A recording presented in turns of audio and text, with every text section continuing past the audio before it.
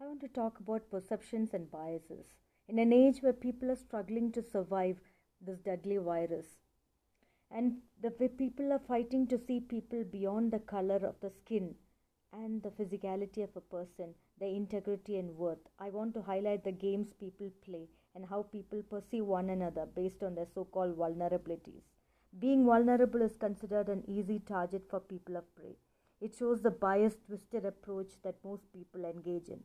In an age where children are taught to be kind, compassionate, and told being vulnerable is not something to be ashamed of, rather, it is our strength.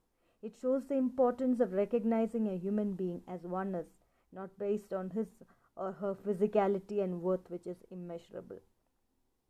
It recognizes the importance of listening more in a world where all people talk at the same time.